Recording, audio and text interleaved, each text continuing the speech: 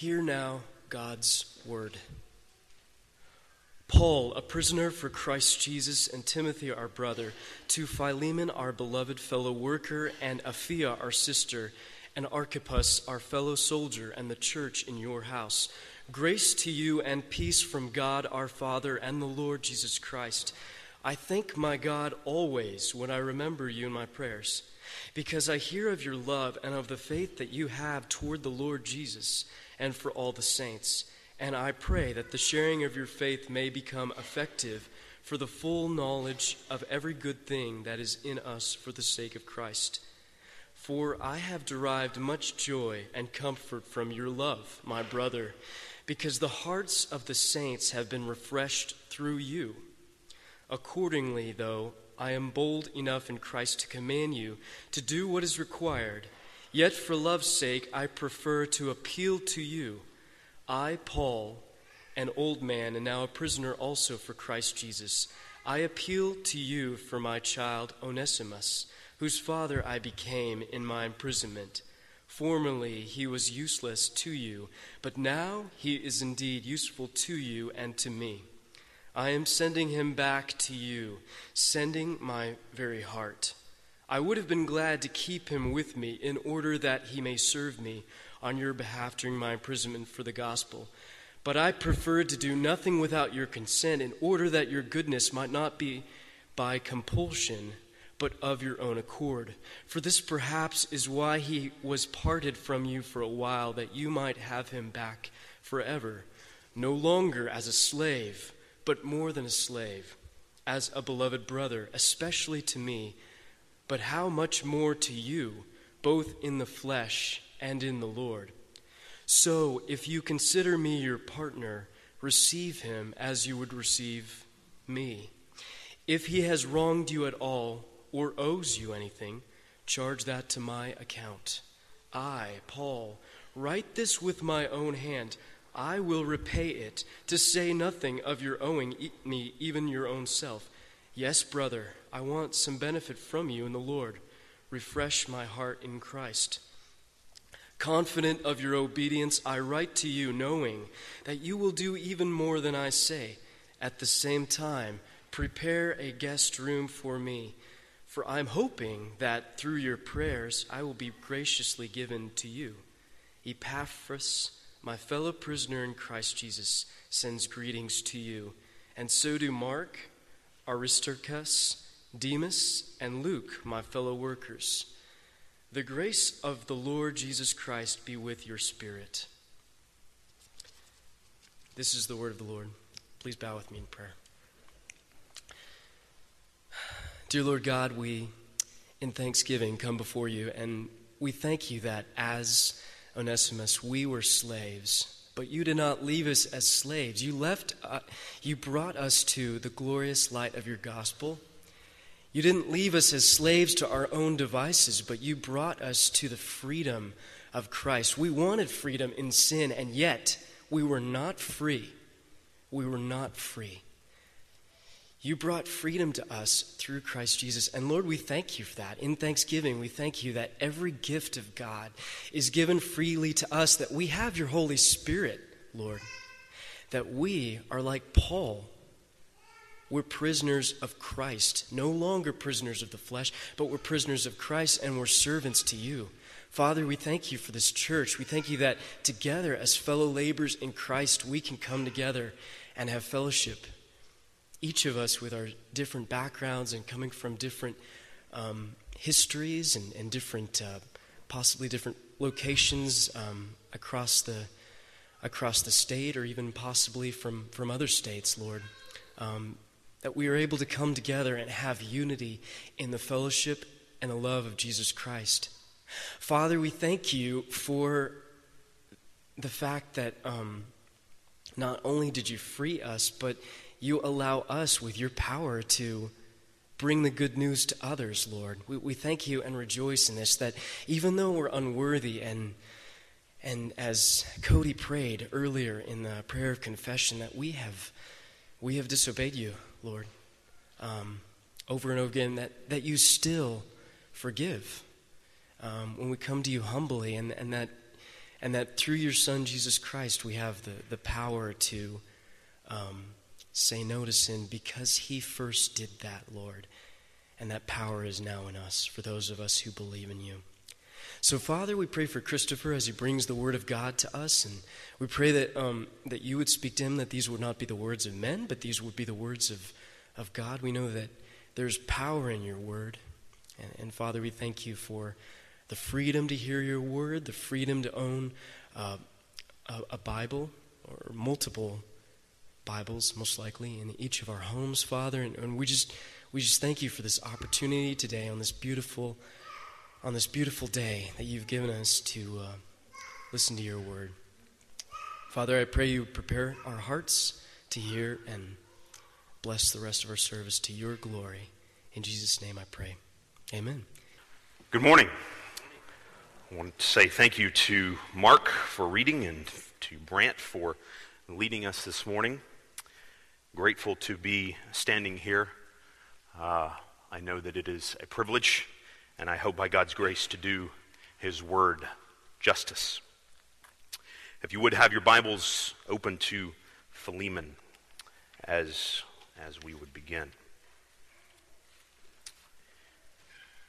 So as a way of getting to our topic,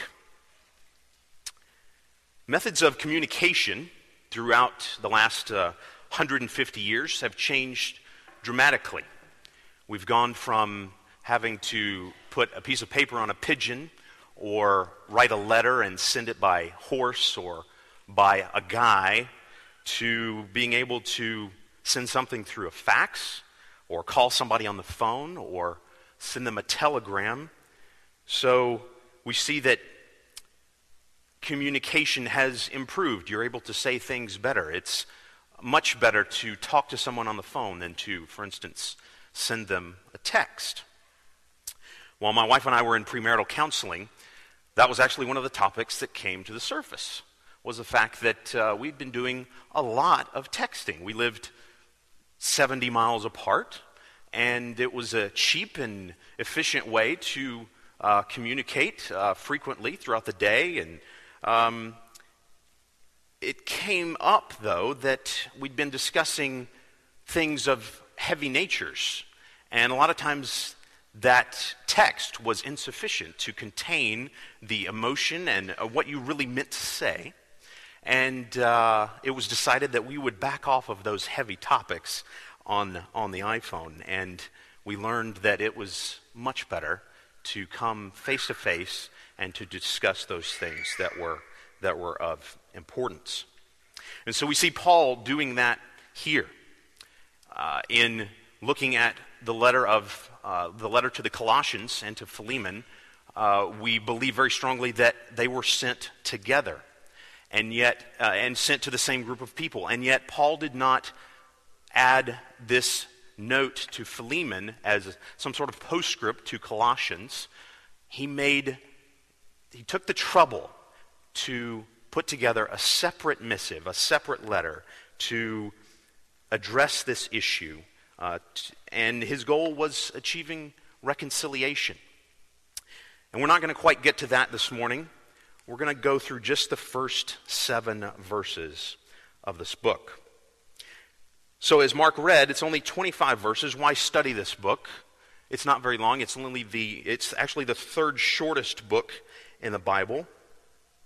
There's no standout quotes as you skim through it. But as you look closer at this book, I believe that it clearly says this, that our identity in Christ calls us to forgiveness and reconciliation, no matter what the offense, thereby bringing refreshment to believers through obedience rooted in love.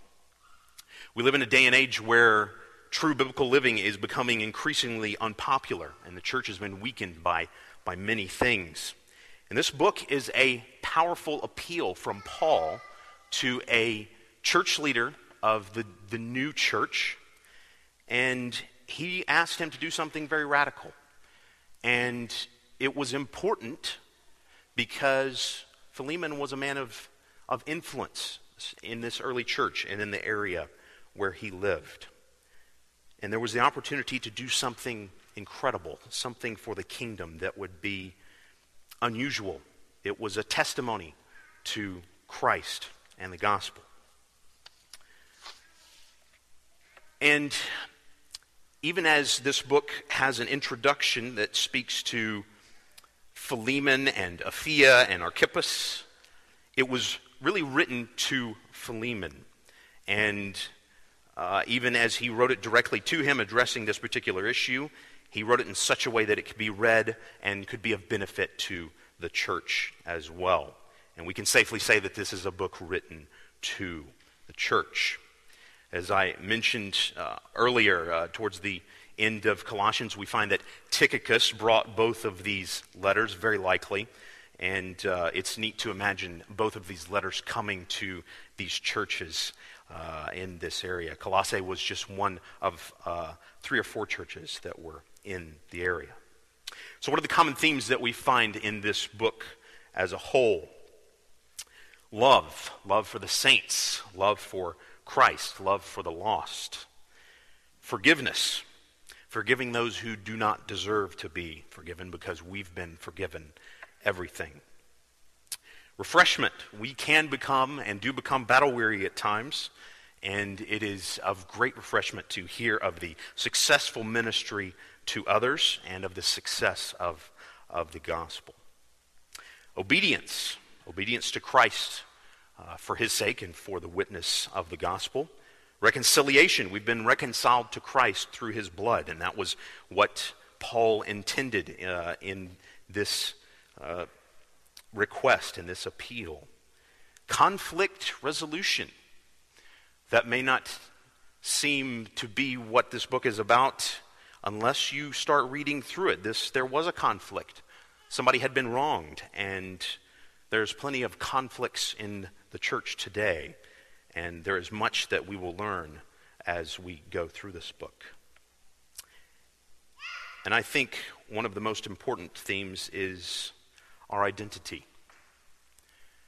Paul appealed to Philemon based on his identity in Christ, and that should be the most important thing that we identify. I have been realizing lately that as I introduce myself to someone, or as I walk up to them and meet someone for the first time, too often what goes through my head is, well, I'm the worship facilitator at my local church, I'm a videographer. That should not be my identity. My identity should be, who am I in Christ? So where's Paul, and what is he doing as he writes this letter? In many of his other epistles, he designates himself as an apostle. But we don't see that here. All he says is, I'm a prisoner. And that doesn't seem like a very auspicious way to begin, but it goes back to the identity that he's calling Philemon back to. He's imprisoned in Rome. This is, we're guessing, around 60 AD. And he's not under house arrest, as far as we can tell. He's actually in prison. So there's very little that he can do, but these letters are a vital way that he continues to minister to the new churches, to the growing churches. So who was Philemon? There's not a whole lot that we know about him. We do know that he was a leader of the local church residing in or close to Colossae, and his witness and his testimony was vital to the spread of the gospel in this part of Asia. As you see, Paul addressed him as a beloved fellow worker, so there was a relationship there. We're not sure if they had actually met in person, and Philemon was not the founder of this church. It was more likely Epaphras, but Philemon had people meeting at his house, so he was definitely an integral part of what was going on. It's very possible that he was well-to-do, that he had some wealth. Being a slave owner was not cheap. Sometimes you paid thousands of dollars for a good slave. So we don't know how large his household was, but if he had the church meeting there, there's a good chance that it was a significant-sized household. So moving right into our text, beginning with the first part of verse 1, we see the declaration of authorship, and Paul writing from a prison cell, and he just simply says, I'm a prisoner from Jesus Christ. But that sets up how he appeals to Philemon later concerning Onesimus. And again, he doesn't say, I'm an apostle. He doesn't say, I'm your big church daddy, so listen to what I've got to say. He says, look to who Christ is, and how should that change your response? We could understand it this way. This is his appeal. Our standing in Christ prevails over all else and allows us to find true common ground between other believers simply in their faith in the Lord Jesus. It's very likely that Paul and Philemon had different vocations and different ways of going about life, but yet they had this common ground in serving the Lord. Moving to verses 2 and 3, we see a blessing and a greeting to the other believers that were part of the church and in the church in his house. And we may just kind of move past these as sort of a standard opening to an epistle, but I see a diversity here that I want to call attention to. It says, to Philemon, our beloved fellow worker, and then to Apphia, our sister. It's possible that Apphia was Philemon's wife. And Archippus, our fellow soldier. And then earlier we see that Paul is a prisoner and Timothy is called a brother. So we see a diversity in unity in the church and in the invisible church at large. And it just brings to mind that Christ has given each of us in the church diversity of gifts. We may not all serve we definitely do not all serve in the same way. We have all been called to different ways of serving. 1 Peter 4 says, as each has received a gift, use it to serve one another as good stewards of God's varied grace. Whoever speaks, as one who speaks oracles of God. Whoever serves, as one who serves by the strength that God supplies, in order that in everything God may be glorified through Jesus Christ. There are so many different ways to be a part of ministry, to be in service in the church, and those can include greeting people and food preparation and cleaning bathrooms and counting contributions, maybe playing an instrument. And as we serve, let us not get caught up in looking at the other guy and what he's doing and how he is doing what he's doing. Let us focus on the area that God has called you to. I think one of the arguments that I would make that just these first 7 verses declare is that we must not fail to proclaim the gospel. It is vital to the growth of the kingdom and of immense personal value and refreshment to us and to other believers in their journey with the Lord. We must not fail to proclaim the gospel.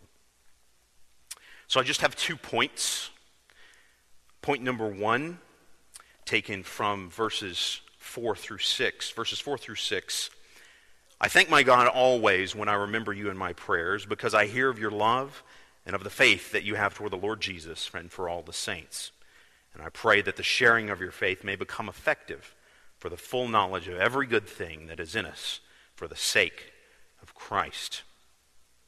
So point number 1 would be blessings understood through knowledge. Blessings understood through knowledge. So Paul wants Philemon and the other believers to come to the full knowledge of God's blessings received as a result of our status as children in the kingdom of God. Sounds like I just made a jump there. How did I connect blessings with full knowledge? We'll get to that in just a moment. So we see that Philemon is sharing his faith. And as Cody mentioned a few weeks back, how encouraging it was to hear about someone sharing the gospel and the gospel being shared with those who do not know it. And it's amazing how powerful that is and how encouraging it is. Usually we don't find ourselves jealous. It's just, I'm glad to hear that the gospel is being spoken. And especially when a missionary comes to visit, we love to hear how their work is going forward and what they're doing and how the gospel is at work in their lives and in their ministry.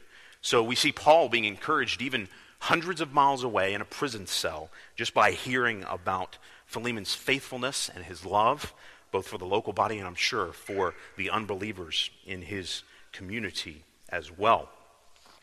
And so we see that the gospel witness must be heard from believers, both for the benefit of believers and non-believers alike. We might even say it this way: the full knowledge of Christ's work for us through his finished work on the cross is an infinite blessing to us and should be a motivation to bring the kingdom light to all the world. And again, I'm coming to the blessing part here in a moment. Evangelism strengthens others in the faith, and evangelism is not just sharing to those who have not heard the gospel. It is speaking of the gospel on a regular basis to those who do know it, reminding them. And even if it was not a blessing to us, even if it did not strengthen us, we have a clear mandate in Matthew 28 to go and make disciples of all the nations. So please open your Bibles with me to the book of Ephesians. The book of Ephesians, and we'll actually begin in chapter 3 in Ephesians. We're going to spend just a few minutes here. It's page 977 in your Pew Bible. And I hope to show how this full knowledge is connected through love, and how this knowledge is a blessing to us. Ephesians chapter 3, verses 14 through 19. For this reason I bow my knees before the Father, from whom every family in heaven and on earth is named, that according to the riches of his glory he may grant you to be strengthened with power through his Spirit in your inner being, so that Christ may dwell in your hearts through faith, that you, being rooted and grounded in love, may have strength to comprehend with all the saints what is the breadth and length and height and depth, and to know the love of Christ that surpasses knowledge. And Isaiah describes the full knowledge of God as water covering the entire earth. Going back to Ephesians, that you may be filled with all the fullness of God. So what is this full knowledge that Paul speaks of? So move your eyes over to chapter 1 of Ephesians, starting in verse 3. Blessed be the God and Father of our Lord Jesus Christ, who has blessed us in Christ with every spiritual blessing in the heavenly places, even as he chose us in him before the foundation of the world, that we should be holy and blameless before him. In love he predestined us for adoption as sons through Jesus Christ, according to the purpose of his will, to the praise of his glorious grace, with which he has blessed us in the beloved. In him we have redemption through his blood, the forgiveness of our trespasses, according to the riches of his grace, which he lavished upon us in all wisdom and insight, making known to us the mystery of his will, according to his purpose, which he set forth in Christ, as a plan for the fullness of time, to unite all things in him, things in heaven and things on earth. Verse 11, in him we have obtained an inheritance, having been predestined according to the purpose of him who works all things according to the counsel of his will, so that we who were the first to hope in Christ might be to the praise of his glory. In him you also, when you heard the word of truth, the gospel of your salvation, and believed in him, were sealed with the promised Holy Spirit, who is the guarantee of our inheritance until we acquire possession of it, to the praise of his glory. So we see that as Paul prayed that they would come to full knowledge, and that Philemon would come to full knowledge of what Christ had done for him, we see these spiritual blessings as part of that full knowledge. And what are some of those blessings that we just read? We're adopted into the kingdom of God. We are accepted. God sees the loveliness of Christ instead of our sins, and thus we are made acceptable through the blood of Christ. We are redeemed. Christ's sacrifice has paid for our sins once and for all. We're forgiven. Forgiveness of our sins, past, present, and future. We have an inheritance, and we are sealed for the day of redemption by the Holy Spirit. So as we share our faith with others, and as we share with both believers and non-believers, our knowledge of Christ grows through our love for him by the work of the Holy Spirit on our hearts, and we come to know more fully who he is and what he has done on our behalf. Paul was blessed by hearing of the love and faith that Philemon had, and he said, "It's a great blessing to me, and I hope that and pray that you will grow in the full knowledge of Christ and of who you are in him." And again, calling him and appealing to him in this introduction to who he was and what he had been blessed with in Christ before he comes to his appeal for Onesimus. So our first point, blessings understood through knowledge, looking at verses 4 through 6. And point number 2, looking just at verse 7. Verse 7 says, "For I have derived much joy and comfort from your love, my brother, because the hearts of the saints have been refreshed through you." Our second point would be the joy and comfort of faithful testimony. So Philemon's love for the saints and his efforts to refresh them furthered the gospel work in the hearts of other believers. There's the direct implication that the knowledge of Philemon's efforts and what he was doing was of invaluable blessing to the continued work of the gospel. And Paul makes similar statements in other epistles, one of them being in 1 Corinthians 16. "I rejoice at the coming of Stephanas and Fortunatus and Achaeus, because they have made up for your absence, for they refreshed my spirit as well as yours. Give recognition to such people." So what does it mean to be refreshed? I confess that was a little bit of a mystery to me before studying this. And the Greek and the Hebrew have slightly different connotations, but they have the same intent. It comes down to a refreshing being rested, to take a breath, and to be able to start again. Keep in mind that Paul is in prison, and he is limited, very limited in what he can do. But here he is hearing about what Philemon's doing, and he's refreshed. It's a breath of fresh air. It is restoring him. And this is Paul suffering, being in prison, and being refreshed in the midst of suffering. That must have been a great thing. So we see that biblical joy and refreshment are a great blessing granted to other believers by the Holy Spirit as a result of our efforts for the sake of the gospel. So how could we go about doing this in the lives of other believers in our day? How can we be refreshing? I think it would be clear that the fullest expression of this would be when we clearly proclaim the gospel and live it out in our lives. We have an opportunity to give someone a boost in their walk with God as we live out the gospel. And as I spoke of earlier, maybe it's sharing about how you've witnessed to someone. Maybe it's even simpler than that. Maybe it's just asking them a simple or an intelligent question, rather, about their lives and how they're doing. Maybe you stop and actually pray with them in church. Too many times we tell folks that we're going to pray for them, and then we forget. If you're going to pray for somebody, you probably won't forget if you stop right then and do it. Maybe you could share a word from Scripture that God has been impressing upon you lately. The gospel is power for everyday living. The knowledge of what Christ has done for us allows us to forgive others as they sin against us.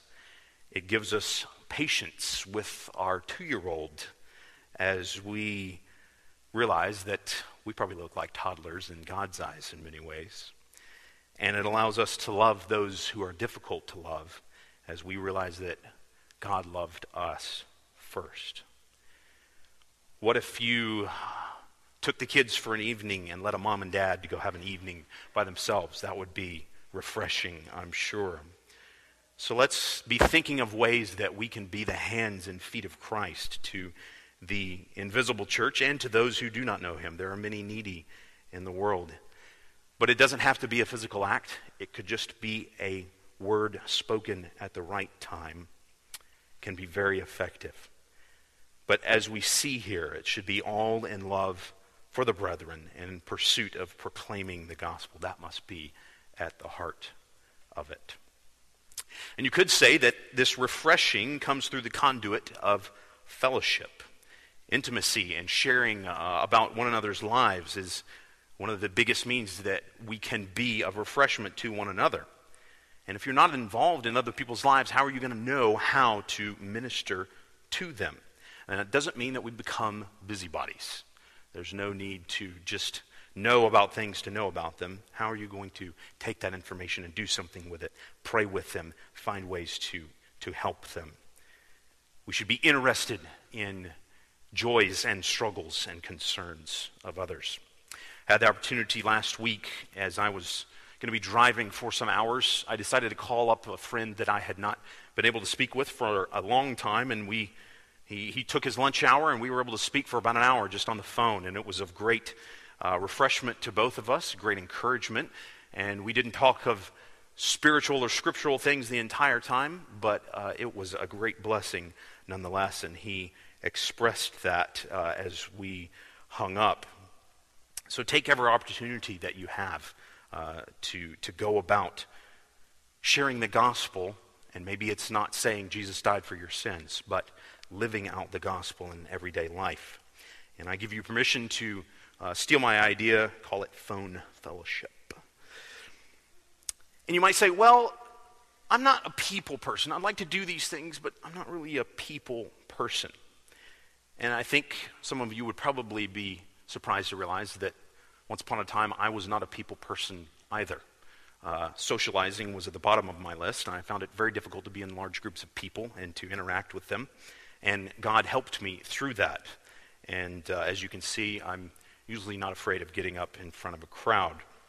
But even if you're not a people person, find ways to go about being in fellowship, being intimate with other believers, and you might find yourself being blessed more than they. I'd like to repeat what I said earlier. We must not fail to proclaim the gospel. It is vital to the growth of the kingdom and of immense personal value and refreshment to us and other believers in their journey with the Lord. I want to close with a story that came up in my Facebook feed yesterday. A group of translators has been working on a translation of the Bible into the Kurdish Sorani language for 28 years. And they just finished it. And that's going to enable 6 million people who speak and read and write this language to be able to open up their app on their phone or to open up a physical copy and to be able to read God's word. Isn't that refreshing? That is encouraging. That is love and faithfulness for the gospel at work, and the love of Christ being worked out through the power of the Holy Spirit. So how far are you and I going to be willing to go? How will we go about bringing refreshment to believers, joy to the saints, and comfort to those in need? How will we be salt and light? Father God, we are grateful for this small book. And Lord, there are so many more things that could have been unpacked and taken out of these brief 7 verses. But I pray that we would be challenged and encouraged by Philemon's example, that we would be salt and light in our everyday lives, inside of our families, to those who we come in contact with through work, and to those who we are close with at church. Lord, to give us creativity in finding ways and in making the time to be true members of the Church of Christ. And Lord, not for the sake of works, not for the sake of putting jewels in our crown, but so that we might be the conduit of Christ to others. Lord, we are needy people and broken vessels, but you have blessed us with every spiritual blessing, and we are grateful to be part of your kingdom. And may we go about this week in a new light. Lord, may the word be working on us even now. We thank you for this time that you have given us together, and we ask that we may not depart from this place unchanged. And Lord, we ask all this in faith and in the name of the Lord Jesus Christ and for his sake. Amen.